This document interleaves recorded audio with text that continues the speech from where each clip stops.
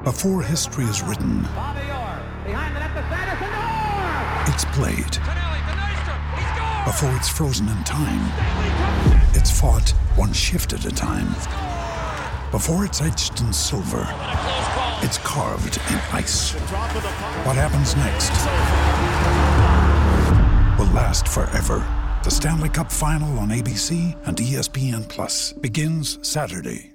Welcome to The Terrible Take, a mini podcast telling Steelers Nation what's on our minds. I'm Joe Clark. One of the Pittsburgh Steelers' biggest needs this offseason, and one that can be addressed in the 2024 NFL Draft, is another quarterback to pair alongside Joey Porter Jr. And Porter Jr., Pittsburgh's 32nd overall pick in 2023, had a standout rookie season, traveling with opponents' top receivers after entering the starting lineup and performing like one of the best corners in football.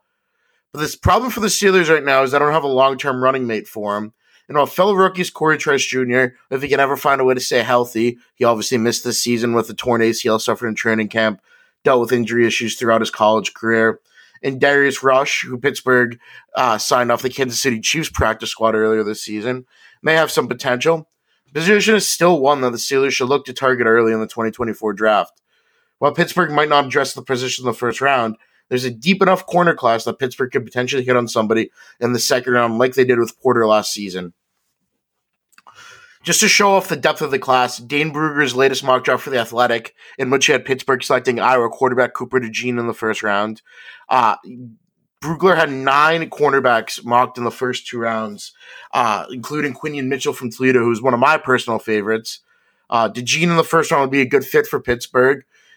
He's a guy who's going to be mocked heavily to them, but it just goes to show 9 corners in the first 2 rounds. This is the second year in a row where, there's a really strong cornerback class for the Steelers. The team does have a few other holes to fill. They need another defensive lineman. They likely need another offensive tackle, but they would really be wise if they could find another cornerback early in the draft to pair with Porter Jr.